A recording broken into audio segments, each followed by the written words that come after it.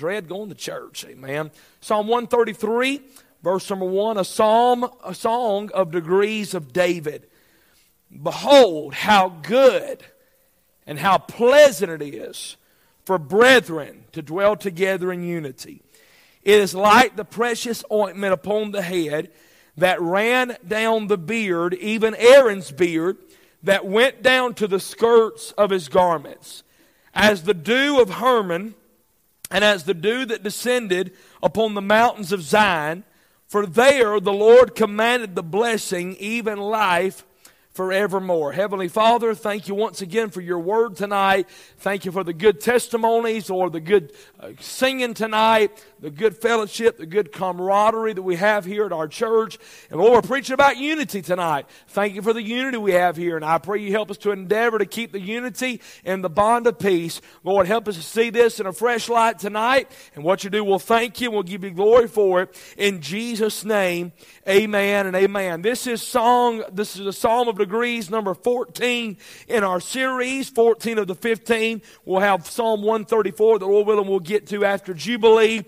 But when we come to this text tonight, we know that the subject is that of unity. And unity has been greatly misunderstood and misdefined in the day and age that we are living in. There's some people that teach that unity rather, is that we lay all of our doctrine aside, we lay all of our Bible aside, we lay all that aside, and we come together on the basis of whatever you believe, and we just come together on that, and we sing Kumbaya, and everything's all right. But that is not unity tonight. Now, I remind you that unity will never violate the Scriptures, amen? It'll never violate what the Word of God says. Now, I'm going to tell you something. I don't mind standing next to a Catholic priest or standing next to a Methodist preacher when trying to keep the churches open, amen? I believe they'll have as much right to meet and assemble, even though I disagree with their doctrine 1,000%. They ought to have the same right to meet and assemble that we have. And I would stand with a man to fight for that freedom, amen?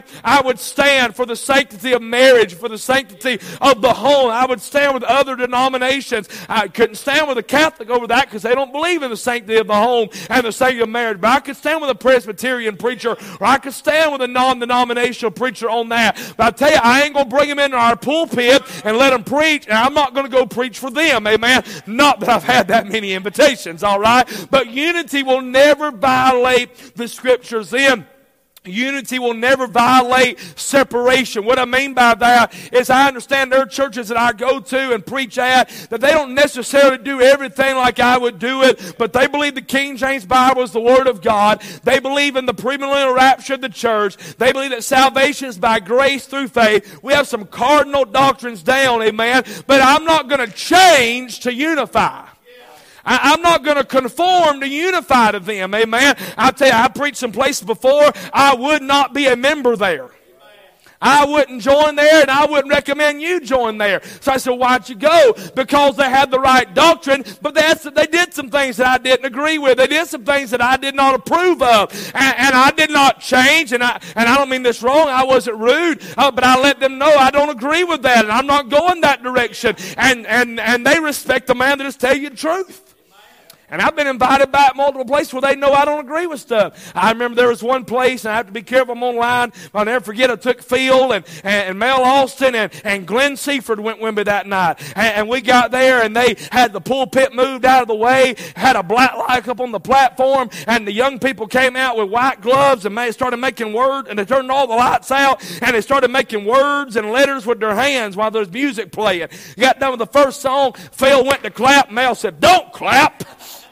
Was it Phil or Glenn? As Phil started to clap, and we see what direction Phil's heading. All right, but anyway, but you know what? I preached 4 or 5 revivals at that church since then, and I happened to be preaching on real worship that night. Was what I was preaching on, amen. But you know what? They don't have to do it like I do it. And I don't have to do it like they do it. But I tell you, that preacher believes the Word of God is the King James Bible. He believes in living right and honoring God. But unity never violates the Scriptures, the separation, or the Holy Spirit of God. I've been some places where my spirit did not bear witness with that crowd. And that was my last time going. Amen. I want to say 3 things about unity out of this psalm tonight. First of all, in verse number 1, I want to talk about the definition of unity. What is unity? The word unity, if you look it up in a dictionary, it means the state of being one. First of all, let me say this about unity. It means we have the same deliverance. He said, brethren. You know what that brethren means? That brethren means we've had the same birth. I can't unify with the lost crowd. I can't have biblical unity with a lost man. But I tell you who I can have unity with. I can have unity with somebody who's been to Calvary, who's been born again and saved by the grace of God. And I'm going to tell you why a lot of churches don't have unity tonight. A lot of lost folks. Amen. A lot of lost folks, amen, that's never been born again. That's why they don't have unity. Unity means we have the same deliverance. Unity means we have the same direction. Here's what Amos said, can two walk together except they be agreed? Can two go together? No, you can't. You can't plow an ox and an ass together in Deuteronomy. Why? Because they take different steps at different paces. I tell you, God wants us to be unified. It means we're going the same direction. Unity means that we have the same desires. Think about this. What should be the desire of every born-again child of God? To magnify the Lord Jesus Christ with their life. Throughout the book of Acts, you'll find this little phrase, one accord. In Acts 1:14, they were one accord in prayer. And that's not a Honda, amen. That means they were unified. In Acts 2, they were one accord in their position. They were all in one place. In Acts 2:46, they were one accord in purpose. They were continuing daily in the temple with one accord, breaking bread, and from house to house did eat their meat with gladness and singleness of heart. Do you see the unity? Do you see the oneness that early church had? I'm privileged to get to go and preach meetings. To God be the glory. And there's some places I go where it's my first night there, and it ain't always this way. But I can sit down, and I know if I'm at home or if I'm in a foreign land. Just by talking to a few people. The reason I've been going to this meeting where I've been at this past week, I think this is my 9th year going to this meeting. And what I like about it, it's a small meeting. Their church is about the size of our church. It's not a lot of big name preachers. But I'll tell you what it helps me is no pressure. Some places I go and it's like, a performance. They want you to perform. I have to get in a certain gear and have to preach a certain way. And I don't like that. I just like going there to be myself. And I've got to the point now that I'm just going to be me and I'm going to go in and preach and I'm going to try to be the same everywhere I go. I'm not going to do some kind of performance. But what I love about this little church in Georgia where we go, it's just homey feeling. And that's the way it ought to be. In unity. Hey, do we have the same desire here? I hope we have the desire here at Safe Harbor Baptist Church to glorify Jesus Christ. If our desire is to build a big name for ourselves, that's the wrong desire. If our desire is to lift up my name, that's the wrong desire. If our desire is to try to beat all the other churches in competition, even though we could beat all of them in softball or volleyball, say amen right there. I mean, we're good. We got athletes in this building, all right? But that's not our desire. Our desire is to honor and glorify Jesus Christ. Unity means we have the same deliverance, the same direction, the same desire. In this text, unity means we have the same dwelling. Behold, how good and how pleasant it is for brethren to dwell together in unity. That word dwell gives the idea of a home. Well, we have a home here. I've heard many of you testify that the people in this building you're closer to than some of your own blood family. Somebody says, I just don't think that's right. Well, just to be honest with you, you probably see us more than you see some of them. Some of you wish you saw them less than what you see now. Man, what I'm saying tonight, it means that we have the same dwelling. Thank God for church tonight. It was almost taken away from us a couple years ago. It's tried. I hated that we did what we did, and I hated we was just trying. We was putting blind. We was doing the best we can. But I'm telling you, if it done anything for our church, it brought a spirit of togetherness, a spirit of fellowship, and a spirit of unity together. And we have watched God do some wonderful things. Can I be blunt with you tonight? During that whole pandemic, whatever it was, pandemic, it's when I went down to Brother Jeremy's and preached 4 weeks. And I sensed that unity they had there in that church and that family. And I prayed, God, would you give us that? You know what? I believe God blessed our church from that meeting. And God stirred some things in our church. And now we have that spirit of unity and camaraderie. And I thank God for that. And boy, we got to protect that. We got to protect that. We got to guard it. So that is the definition of unity. Secondly, in verse number 2, the details of unity. What is the details? Well, notice the description. What is unity like, David? He says, like the precious ointment. He says, like that anointing ointment. If you go to Exodus chapter number 30, we won't take the time to read all the verses tonight for sake of time. But if you go to Exodus chapter 30, verses 22 through 25, it gives you the ingredients for that holy anointing oil. What? The first thing was myrrh. Myrrh was an ingredient of that oil. And myrrh is always associated with sacrifice and death. You'll remember that one of the wise men, when he come to see Jesus in Matthew 2, he brought myrrh, which pictures the sacrifice and the death of Christ. Okay, I say this tonight, in order for there to be unity, you got to die to self. There's got to be myrrh. You've got to die to yourself. You got to die to your will, your own ambitions, amen. You've got to die to die to what you want and what you desire. Cinnamon was the second one. And cinnamon was used as a sweet savor, S-A-V-O-R. And that pictures Christ, because Christ is what unifies us together. He is the basis for our unity. Let's just be honest tonight. We all come from different lives, different paths, different backgrounds. I mean, he's a Yankee. And I was born in south of Atlanta. But we have unity. Why? Based on, he likes the Cardinals, kinda. He lived in Missouri for a few years, and so he talks about the Cardinals. He likes what's that stuff you like that I don't like? Chip beef and gravy. He likes that. I am like, that sounds nasty to me. Steve, he likes liver mush, don't you? I only have two problems with liver mush: liver and mush. Amen. But you know what unifies? He likes the Vikings, and I'm saved. Amen. We all come from different backgrounds and different things. But you know what brings us together? Him. Yes, sir. It's what brings the unity together is the Lord. I mean, next week, I'll be here. I'm representing the Georgia Bulldogs. Brother Joel Logan will be here. He represents Alabama. Brother Davey and Brother Jimbo will be here. They represent Tennessee. And Lord, that's going to be interesting because Tennessee and Alabama play Saturday, all right? That's going to be interesting Monday night. And we got Clemson and we got South Carolina. And we got, does North Carolina have a college football team? I wasn't sure. But we got but you know what brings us together? Him. Yes, sir. Some people like different things. Some people like different cars, different vehicles, even different views, politically, medically, background. But at the end of the day, we set all that aside. And He is the one that brings us together. Then there's that calamus. Calamus is a cane that was cut and dried and beaten into a fine powder. It speaks of suffering. So I said, preacher, how does suffering play in a unity? Oh, I've watched it happen here. Part of the body begin to suffer.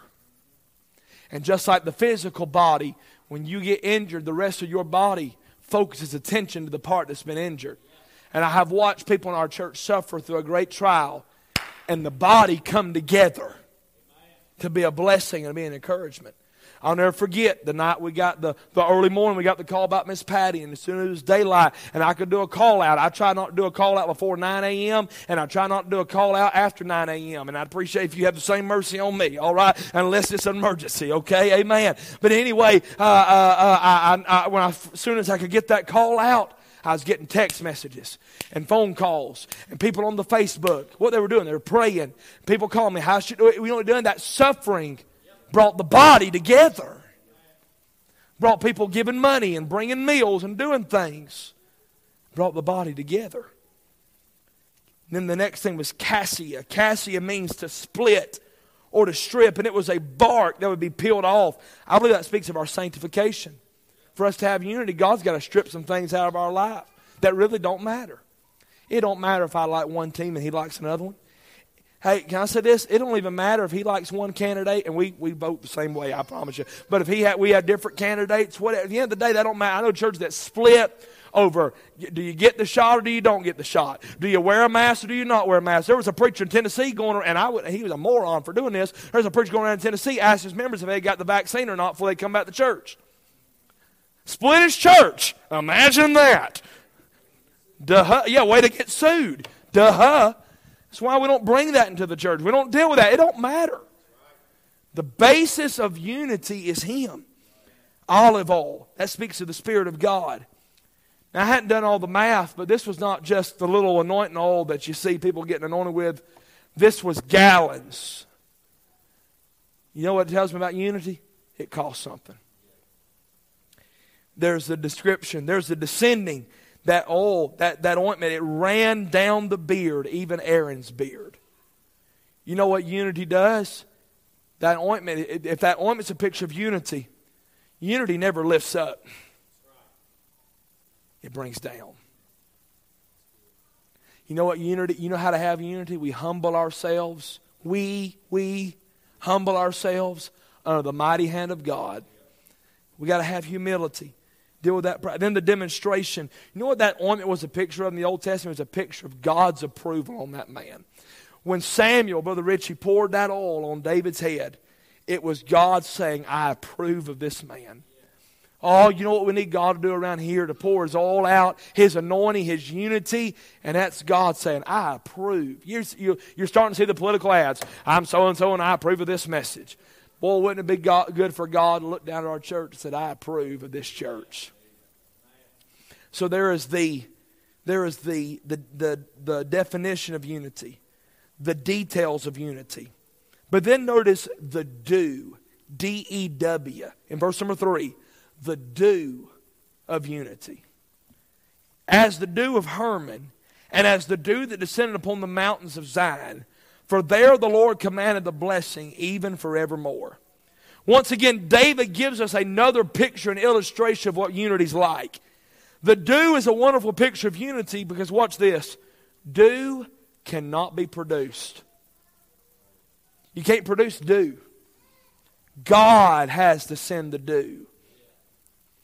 The point here I want us to notice is Mount Hermon. Mount Hermon is at its 10,000 foot peaks is the start of the origin of 3 tributaries that flows down the mountain and is the main source of a river called the Jordan River.